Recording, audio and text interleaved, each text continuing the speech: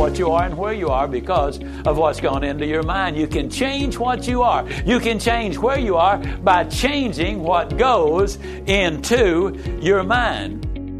You cannot become what you need to be by remaining what you are. If you can't take a huge step to begin with, take as big a step as you can, but take it now. That's the key. Take it now. You can have everything in life you want if you'll just help enough other people get what they want. Today is a brand new day, and it's yours. Welcome to the True Performance Show by Ziglar. Every positive pursuit in life, every progression of personal development, change is fueled by one thing, inspiration. It's the drive and the hunger that propels every good endeavor. Without it, we merely have a dream, but never actually move. With it, we can actually overcome insurmountable odds to achieve our desires, convictions, and calling. In this show, we come together to drill down into what really makes success tick and how we can apply it to our unique personal and work lives. I'm your host, Kevin Miller, and right now, we're going to inspire your true performance. This is episode 401 of the True Performance Show, which I titled No Hope, No Future. If that sounds trite, listen in to 11 minutes of Zig Ziglar, the world's grandfather of inspiration, as quoted by Seth Godin in our show with him. One thing that we'll come to in this is some scriptural references, and it's interesting. We've had some. I'm a foodie, and I enjoy learning about the process that brings great foods and beverages from idea to the table. And then I like tasting them and learning the nuances of what creates the most significant tastes, from coffee to cheese to distilled beverages. I did a tequila tasting in Mexico, and recently bourbon. Heaven Hill Bottled in Bond bourbon really impressed me from the story to the taste. I grew up in Kentucky, where horse racing and bourbon are famous, and I got introduced to Heaven Hill Bottled in Bond bourbon. It's produced by Heaven Hill Distillery, which has been and still remains family-owned since 1935. And I'm impressed with the bourbon's ultra-rich, smooth taste. And right on the bottle, it states that this bourbon is 7 years old, which is actually 3 times longer than what's required to be certified as bottled in bond. I feel with beverages, the longer the prep, the better the taste. Being a bottled in bond product means it must pass a list of 7 requirements that set the standard for this quality bourbon. So look for it at your local store. Heaven Hill reminds you to think wisely and drink wisely. Feedback, actually iTunes reviews that were good reviews, but said, it's a little spiritual for me. That was a solid bedrock of Zig Ziglar, and it is of the show, though we try to be sensitive to that. However, regardless of where you stand on faith, there are some of the best quotes of all time and direction in the Bible. This one that we come to today, Jesus, whether you believe him as God or mere saint, said in Matthew 18, 1-4, it says, I tell you the truth, unless you change and become like little children, you will never enter the kingdom of heaven. Therefore, whoever humbles himself like a child is the greatest in the kingdom of heaven. And what do children have? They have hope. And that's what we talk about today. Is it stupid hope? Well, Zig cites a quote in this message that you'll hear that says men and women, or it's a paraphrase, men and women are only limited by the size of their hope. So we delve into the specific need that for hope to have fruition, it needs to have direction, personal direction. And where do you get that? Again, that's part of what we dive into in today's message.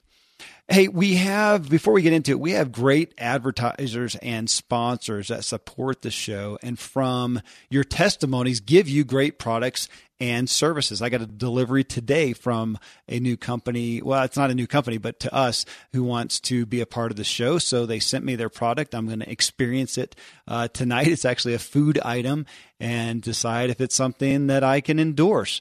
But one of the reasons why advertisers love the Ziglar Show is because we do make it personal, and they also know that the show has serious listeners. We have a survey I am asking you to take. We did one when we started this, or restarted this show, I should say, about a year and a half ago, but we want to do another one. If you would help us, it's a survey that will just help us understand you more. If you'll go to podcasts.com survey.com/Ziglar. The survey only takes about 5 minutes. And I'll tell you, folks, I get requests for surveys. I seldom do them. I don't feel like it's worth my time. I am asking you for that. It ultimately will ask you questions about yourself and some of your buying habits and interests so that we can better find sponsors that are matched up to you, your interests, and the show. We have definitely been approached by some who are fine companies, but I said, you know what, it's just not the target audience. It doesn't fit our folks.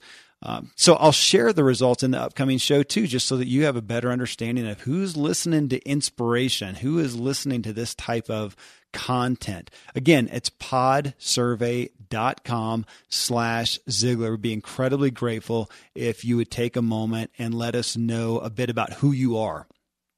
Okay, well, here then is Zig. This is him in prime fashion, 11 minutes on stage. Listen in, and then we're going to break down some pieces.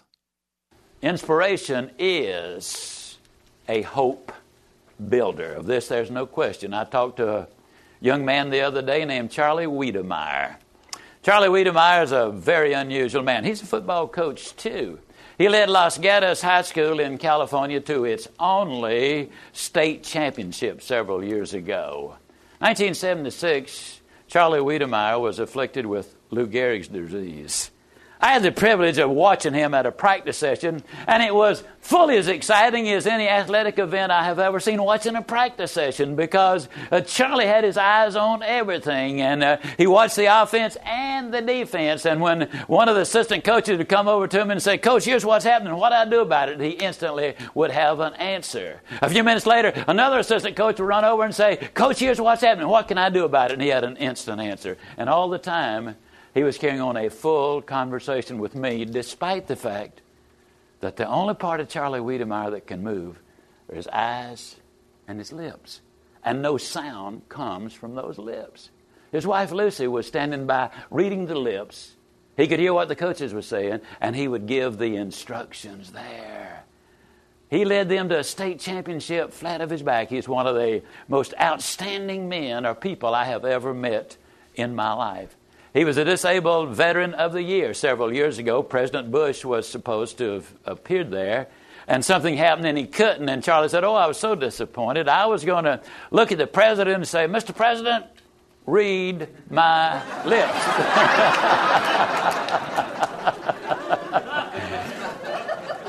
He just got back from Holland, and before he went over there, he said to his wife, "Now, honey, isn't Holland where they have all that euthanasia?" And she said, "Yes, it is." He said, "You are going to bring me back, aren't you?" But you know, when you think about what an incredible story that is, you know, here was a man who was Hawaii's athlete of the decade in the 1960s. Been flat of his back all of these years, and yet such an incredible attitude that he's got. You won't get any pity parties around him. In many ways, John Johnson is the epitome of hope. John Johnson was born in a shotgun house with a tin roof. Now, for you folks who don't know what a shotgun house is, maybe I better explain. A shotgun house simply means that you can open the front door and shoot a shotgun through it and not hit anything because it's just a shell. It was on a muddy street in Arkansas City, Arkansas. Raised in a time when racial prejudice was at the extreme. In Arkansas City, they only had the 8th grade for African American students. They were working to get to Chicago, where they felt the opportunities would be greater. It took them over a year to raise the money, with John and his mother doing everything, a nickel here and a dime there. And they didn't quite make it. They had to stick around another year. And his mother kept him in the 8th grade another year. She did not want him to have the idle time. And though it was an embarrassment to him, she also didn't want him to become accustomed to taking menial jobs. Where is John Johnson today? He's one of the 400 wealthiest men in America. He's been a guest in the White House of every president since Eisenhower. He owns a number of companies. He publishes Ebony magazine. And he made this statement about hope, which is so beautiful. Men and women are limited not by the place of their birth, not by the color of their skin, but by the size of their hope. Well, where did John Johnson get his hope?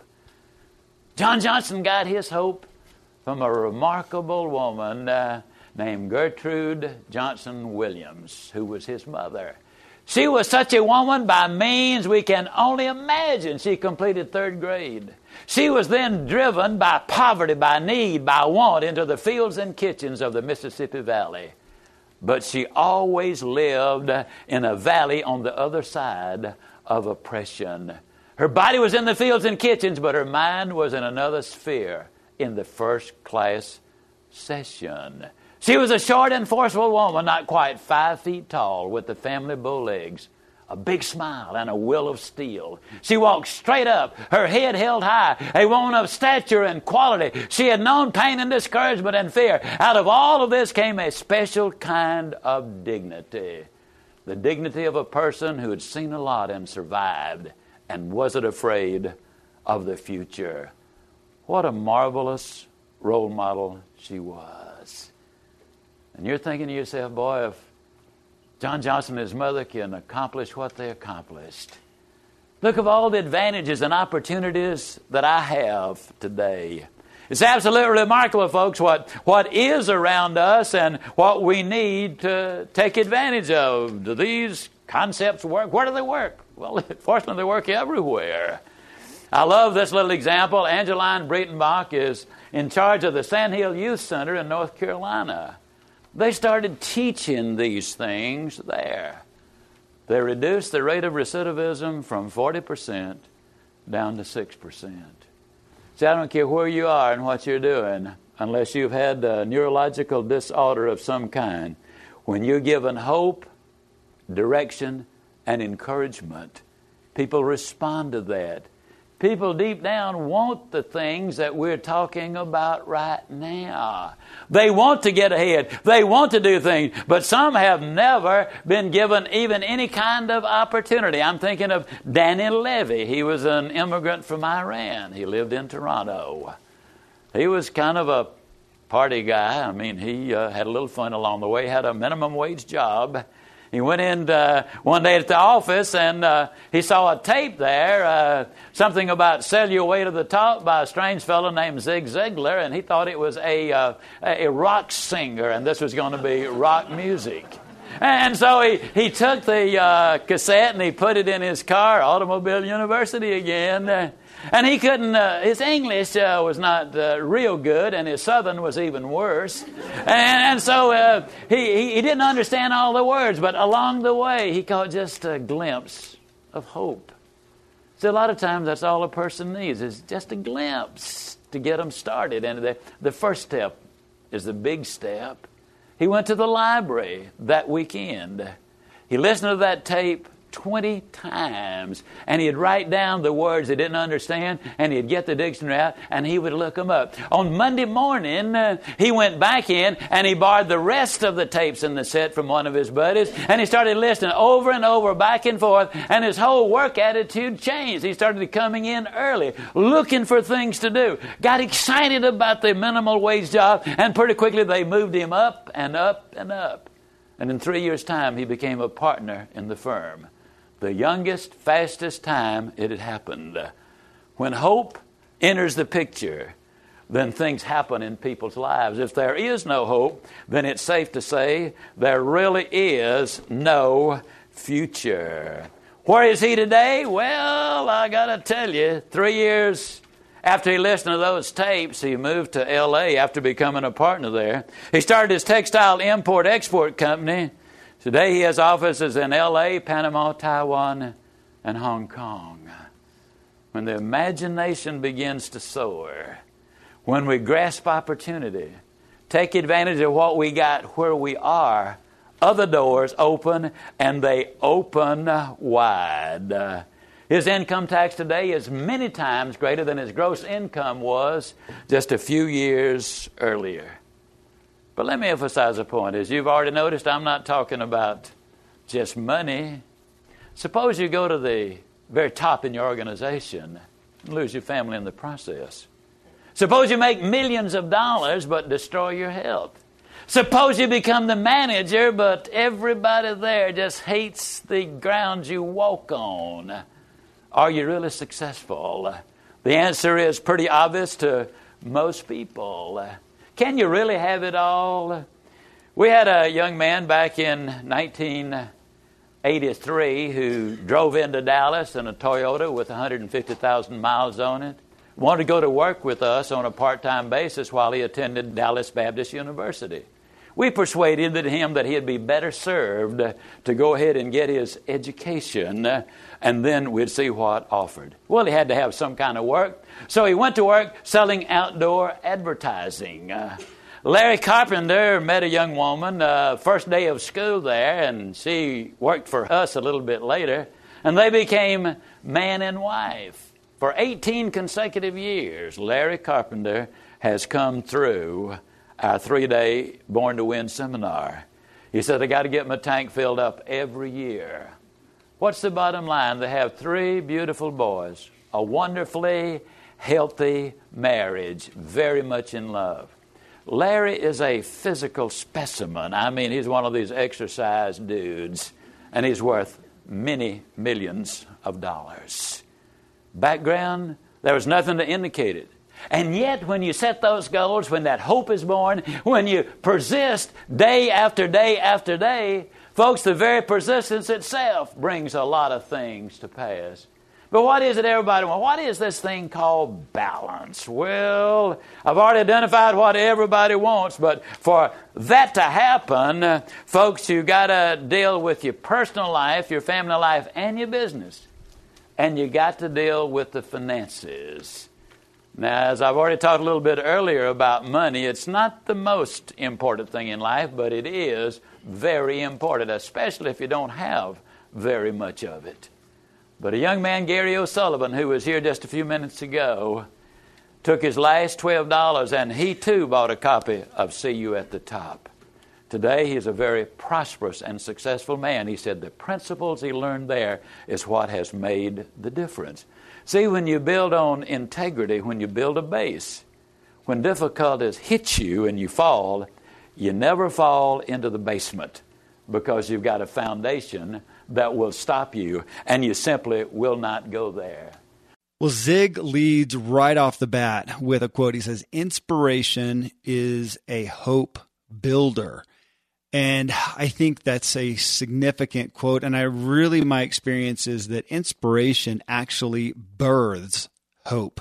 Builds it, yes, ongoing, but it's where it births.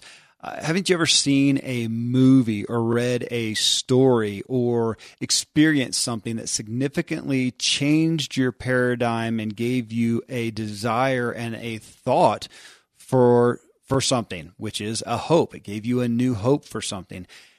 Zig often says that encouragement fuels then that hope. So we have that hope. What fuels it? Encouragement.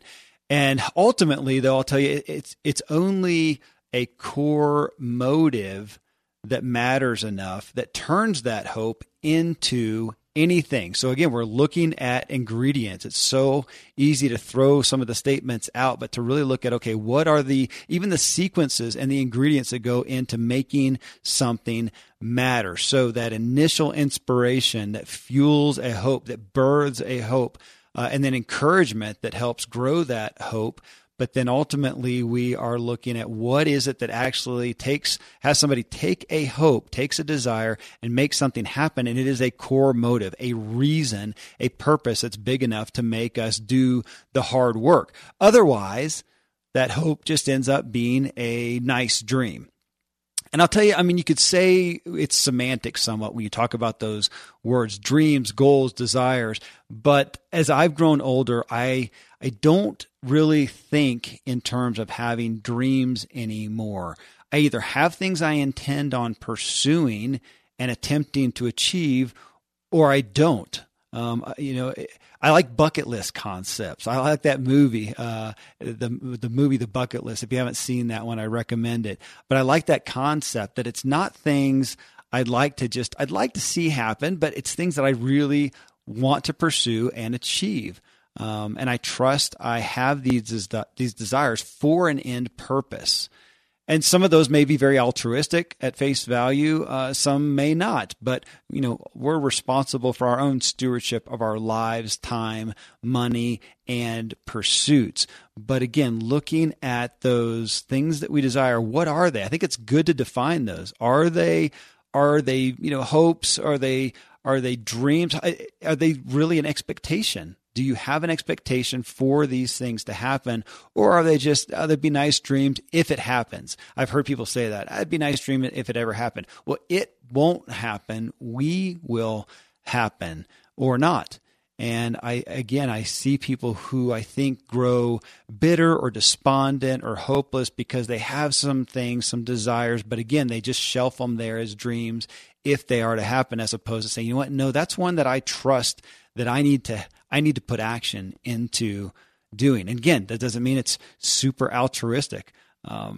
It's one that you just have to trust in, and trust in your own, again, discernment and stewardship for your life on whether it is worthy or not. And that's a personal pursuit. But I think it's good to have things on the table. I like that term. Let's call a spade a spade. Are we going to do it or not? And, I like ideas. I'm getting ready to go on a road trip to New Mexico to a children's home that we're a part of. And we're going to be on the road. I'm sure I'll have some good thinking time when I'm not talking with my wife and kids. And I'll come up with some idea. And I often will share it just because it's kind of fun, but I'll also often say, hey, here's one of those great ideas, I think, that I have no intention of doing anything with, but it's fun to talk about. But to be real with it, I'm not going to do anything with it and be literal about that, as opposed to here's the list of the ones that I believe I am supposed to put effort and action towards. Thankfully, the days of building a business website, then having this massive endeavor to integrate an online store are gone. Today, Shopify has fixed all that. I had one business where we actually built the entire website on Shopify's platform. So whether you're just starting out or you're selling $1 million of product already, Shopify is just the industry leader. It works the same for physical products or online and digital, and Shopify is just hands down the best out there. Most importantly, Shopify helps you turn browsers into buyers with the internet's best converting checkout. It's 36% better on average compared to other leading commerce platforms. Getting people to buy is not that hard, at least to the buying point, but getting them to actually give their payment info is, and Shopify is king in that department. They also have top tier customer service, which I think is critical. You can sign up for a $1 per month trial period at shopify.com/Kevin. That's all lowercase. Go to shopify.com/Kevin to grow your business no matter what stage you're in. Shopify.com/Kevin. Most of today, you will be indoors, likely your home or your office. I am as well. Even with my treks out into the woods, I spend a lot of time inside. And we're going to take about 20,000 breaths. According to the EPA, the indoor air is 2 to 5 times more polluted than the outdoor air, sometimes up to 100 times more polluted. At my studio, we have heat being forced through old ducts. I walk on carpet full of years of junk. No idea what's floating in the air that I'm taking constant gulps of. The solution is an air purifier, and Air Doctor is just the best. Air Doctor filters out 99.99% of dangerous contaminants and allergens such as pollen, pet dander, dust mites, mold, bacteria, viruses. They do it so your lungs don't have to. Air Doctor comes with a 30-day money-back guarantee, so if you don't love it, just send it back for a refund minus shipping. Go to airdoctorpro.com and use promo code Kevin, and depending on the model, you'll receive up to 39% off or up to $300 off. Exclusive to podcast customers, you will also receive a free 3-year warranty on any unit, which is an additional $84 value. So to get this special offer, go to airdoctorpro.com. Use promo code Kevin. airdoctorpro.com, promo code Kevin. Well, Zig cites a quote, and I'm going to paraphrase. I mentioned it right in the intro for the show. Men and women, and this is a piece of it, men and women are only limited by the size of their hope. That's just an interesting statement. I mean, the other day, my family was sitting around together. At some point, my 7-year-old daughter made a comment about how good she was at something. And you kind of laugh a little bit when a kid says that, but she wasn't bragging or being self-aggrandizing. She was just stating something that was true. I mean, the sky is blue, gravity exists no matter what, and she was commenting on an ability that was, in fact, true. She was very good at this thing that she stated. I turned to my wife and I asked, when do we lose that? Because right there at the table, I've got two older daughters who used to be the same way. Now they're 16 and 19, and though they know some areas that they excel at and that they would admit, yeah, I'm pretty good at that, they don't speak of it. And they're far more prone to downplay and even degrade themselves, which is a negative aspect of speaking. That's not helping their progress. When is that age that we begin to negate, in essence, ourselves? I mean, sure, we mature and learn humility and not to come off as bragging, but does that mean we can't ever state a true ability and a strength? I know I'd rather have a heart surgeon who admitted that he's exceptional. I mean, the one that says, "Oh gosh, I don't know. I guess I'm okay at it." Well, you know what? I'll pass on having you do my heart surgery. I want the one that knows they are good and they will stand on and state that they are good. And I appreciated this in my daughter. I thought, at a foundational level, I want her to continue understanding what she's good at. My little boy is 6 years old and has just really taken off with reading. He's excited. He's reading chapter books, and I can't get him out of them now. And he'll say that, I'm really good at reading. Well, he is. For his age and his age level, he's excelling in reading. Well, I want him to stick on that. Maybe he has a destiny that's part of, and I want him to stand on that. When do we get to that point where we won't state and stand on something that we are good on? We won't make a claim. Well, back to that, also the biblical quote that I shared at the beginning. Jesus, again, whatever you believe of him, said in Matthew 18:1-4, "I tell you the truth, unless you change and become like little children, you will never enter the kingdom of heaven. Therefore, whoever humbles himself like a child is the greatest in the kingdom of heaven." And I want to hit on that piece of humility. But again, going back to this initial quote, men and women are only limited by the size of their hope. Just like my daughter, my little 7-year-old daughter who readily said, "Hey, I am good at that." She also has big hopes. She has great hopes. That is children. I think that's why God talks about children. And when do we get to the point of not making a stand and also lessening our hope, being realistic? It's an interesting concept to look at for ourselves. It's a question we have to answer for ourselves, but to look at and go, because it's cultural. It's not just us, it's cultural, right? But in this quote, in this scripture, in this verse where whoever humbles himself like a child is the greatest in the kingdom of heaven, brings up, of course, the question of what is humility. And I think we do it pretty poorly. Well, back to Zig citing men and women are only limited by the size of their hope. Again, as kids, our hope is just unlimited. To some degree, we may think that that's somewhat ludicrous. As kids claim they want to be, an astronauts or superheroes, or they hope it'll, snow a blizzard a million feet high, or whatever they want to be. My kids' cases, my little ones, they want to be ninjas. My 4 youngest kids just completed a week-long America Ninja Warrior Camp in Colorado Springs. But what cause do I have to limit their hope and what they can do with that? Maybe they won't actually be literal ninjas, but maybe they'll learn some skills and abilities and strengths that they will use in other areas that have direct application. So why would I want to limit that? Why would I want to limit my own hope or yours? But my kids are young. Why isn't anything possible for them? To that degree, I recently heard about an old schoolmate. His dad was a wealthy professional, a lawyer. My friend followed in his footsteps and today is a wealthy, successful lawyer. He wasn't smarter than anyone else. I grew up with the guy. He came from money, but there are plenty of successful lawyers who did not come from money. The main reason why he did something successful like he did, he just expected that he could. That was just his common reality. And it hit me kind of hard when I was thinking about that. How many of us excelled to the level that we expected we would? How many of us are living very similar lives as our parents, for better and or worse? And how many of our kids will merely live up to the level of life they've experienced through us? Well, the answer is most. By far and large, the answer is most. To me, that's pretty convicting. So, back to hope and kids. When do they go from hoping in just about anything to reality, to just what is reasonable? And I use that word in quotes.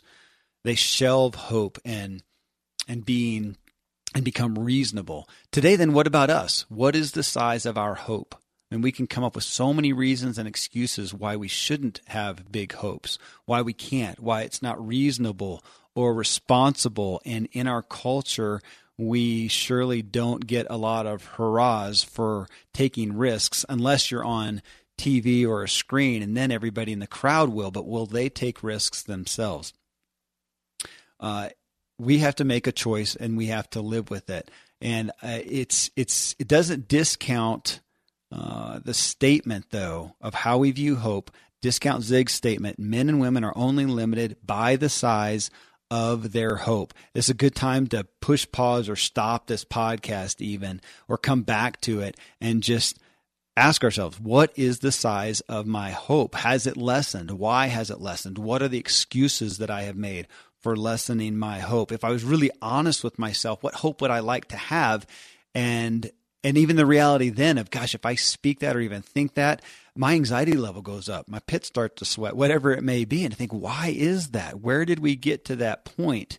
And I've often said that some of the most self-aware, intelligent, intellectual people are the quickest to discount themselves because they're smart enough to ask the question of, come on, who am I? And they often don't do the things that they should. And yet I see people sometimes who are too and forgive the terminology, but they're too ignorant to know that they shouldn't be able to do something, and they just go do it. I have literally seen people like that do stuff, and it's almost shamed me. And actually, I think it has. It has. I've looked at them and go, oh my gosh, I think this sounds arrogant, but bear with me. I look at him and think, I have more going for me. I have more going financially, relationally. I have wealth in areas, whether it's time or money or opportunity, and yet I'm sitting here and I haven't done whatever it is, and they went and did it, and it's shaming. I think we can all look at somebody who has less and is doing more. That sounds kind of negative and pessimistic, but to me it's convicting. Like, Kevin, get your stuff together. Come on. So men and women are only limited by the size of their hope. Good time to think about what is the size of your hope. You know what? I'm tempted to rename the show that. What is I'm writing it down, size of your hope. I might just do that, even though I labeled it initially something different. That's a better title. It's more true to what we're talking about here. Well, in the story, Zig cites hope coming from someone with basically nothing, John Johnson's mother in the story. And it's interesting how many times the greatest hope comes from the least opportunity. I think it produces hunger. It makes people hungrier. Those of us who are always fairly well fed are often more inclined to maintain our regular feedings than hunger for something truly greater and worthier and epic. If you're not aware of Zig Ziglar's story, I'll tell you, with all of his best-selling books, See You at the Top, and so many, my favorite book, in truth, is the autobiography of Zig Ziglar. It tells the story of his unique child and circumstances. And yeah, he came from hard things. And I think we're used to hearing those stories, and it's very inspiring, but we don't take them into heart to say, oh my gosh, I do not have, do I wish that I had those horrendous, tragic things happen to me? We have an interview coming up in the next few weeks, or posting in the next few weeks, from somebody who had some horrific thing happen to him, and how today he is grateful it happened because of what it helped propel him to do and achieve and where he's at now. And I think we don't take those to heart and go, oh my goodness, these people came. I think in a recent show we talked about that. Zig talked about that. There was a survey done of 300 top CEOs, and how many of them came from very hard backgrounds and some specific things that happened to them. And again, all of us, we're almost have to look and say we're at a deficit because we maybe had it easier. We didn't have something starkly horrendous happen to us. We did not come from abject poverty. We didn't come from a handicap. We didn't come from a trauma. And we tend to live more in kind of a vanilla mediocrity and don't go after something. I think it's because we are not hungry enough. And here's another story of Zig citing somebody who had every reason not to achieve, and yet she stood up and she was hungry and she went after something, and it inspired her son, in this case John Johnson, to go achieve dramatic things. But speaking of Zig's book, if that's intriguing to you, you can go to Ziglar.com and you can get the autobiography of Zig. Next, Zig mentions the power when you are given, number 1, hope. Number 2, direction. Number 3, encouragement. And I want to hone in on that word direction. If hope in you is sparked, and then if you find the encouragement that, of course, Zig says fuels your hope, how about direction? It's an interesting word there, or an interesting perspective. I mean, a favorite movie of mine is called The Count of Monte Cristo. It's with Jim Caviezel. If you haven't seen it, well, again, I own it. I recommend it. My kids pulled it out last night as I was crafting this show. So I'm sitting there trying not to pay too much attention as I am crafting the show. In the movie, the main character has the amazing fortune to find a guide. He's in prison and finds a guide, a teacher, and he's given direction. Many of the greatest and most epic movies have this same occurrence. A lost soul, somebody on their own of hard times, finds a blessed teacher and gets direction. I remember that from the Karate Kid when I was a kid, watching that, and it was very similar. The Matrix with Neo and Morpheus, another movie I own and I watch repeatedly, is that story. And there's lots of others. In real life, however, this divine happening of an invested teacher, guide, and mentor seldom happens. And we never get that personal, face-to-face, individual direction. So where do we find it?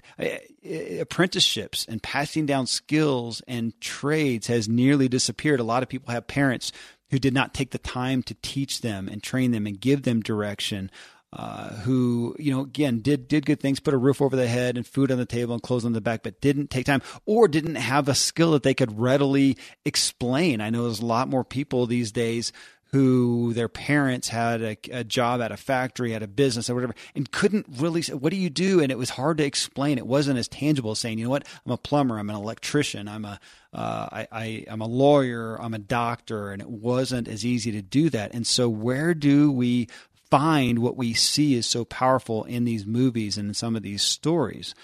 We often, of course, turn to books and podcasts, seminars, school, degrees. But folks, that's, the road to the majority of the great success stories ultimately do not come from just those things. At some point, they come from a personal, one-on-one, understanding and invested person, a guide. So where do we get that? And today, you generally have to pay for it. Some people are able to go out and ask and find somebody who will give them some mentorship and some guidance. But a lot of people pay for it, literally. And I don't say that to sell you on personal coaching and consulting. I've done a lot of that myself in my time, but I haven't done it. I haven't taken on a personal coach or consulting client in almost 2 years. I've had too many other business things happening. Now, Tom Ziglar does offer a significant coaching experience. If you go to Ziglar.com and then there's a tab up at the top, Life-Changing Programs, and it'll give you a drop-down list. I think the third one or so says one-on-one coaching. Now, it's very limited what he does, but very powerful. Now, there are other people you can seek out as well. But so whether Tom or someone else, if you look at most of the top authors and experts, speakers and authorities, you'll find few, if any, who haven't at some point invested in personal coaching and consulting, often at a pricely cost. They made a big step, a big investment. They did what few people do. Now, I'll tell you for myself, my most recent great benefit in this realm was about almost 2 years ago now. I hired a counselor to help me discern why I continued to live out some certain negative patterns and frustrations that I had. It wasn't super deep clinical therapy. He just asked me some great questions and helped open me up to some great revelations. It was incredibly powerful. About 6 months before that, I had hired someone else to help take me through a life plan to get another look at me. It was a time period for me of realizing, as much as I am prone to look forward and not really care what's happened in the past, I just want to look at my goals and go forward. And it was the first time I finally realized, I'm hampering myself, handicapping myself, hamstringing myself because of some things in my past that I had no care to pay attention to. It wasn't huge traumas, folks. It wasn't anything that's going to be a great story, but they were some things I had to look at and go, my gosh, yes, there it is. And on a graph, I'm doing up and down, success and failure over and over, and had some help to help me discern why I'm doing that. And it was incredibly revelatory, incredible. And it didn't mean it was healed right away, but it wasn't, again, super deep, but I just didn't recognize it. We do die from a lack of knowledge and understanding. So that's somewhere where I invested time and money and effort and difficulty to get guidance and direction. And it was phenomenal, absolutely phenomenal. Well, Zig goes on here and says, where there is no hope, there is no future. Where there is no hope, there is no future. And we see two big dichotomies of people, a smaller percentage of people who have so much hope and their future is so bright. And yet we see an ever-widening gulf and a majority where they don't have a big hope and they become spectators in life. And it's hard to see a great future and they're just existing. That is not you. That's why you're here in this show, taking this time right now, because you are expanding your hope. You're expanding your future. You want more for yourself. You want more out of yourself. You want more for others. And that's why you're drawn to Zig and this message of top performance. But that's a big one. Where there is no hope, there is no future. We all want a future, so we have to be just kindling those fires of hope. Well, Zig ends giving testimonials to people who read his book or listened to his audio, See You at the Top. He literally talks about it. And they went on to dramatic success stories, which is interesting because it a little bit brings us back to where we began with this show, me talking about my little girl and her statement of something she was good at. Here's Zig. So is he a braggart? Is he a narcissist?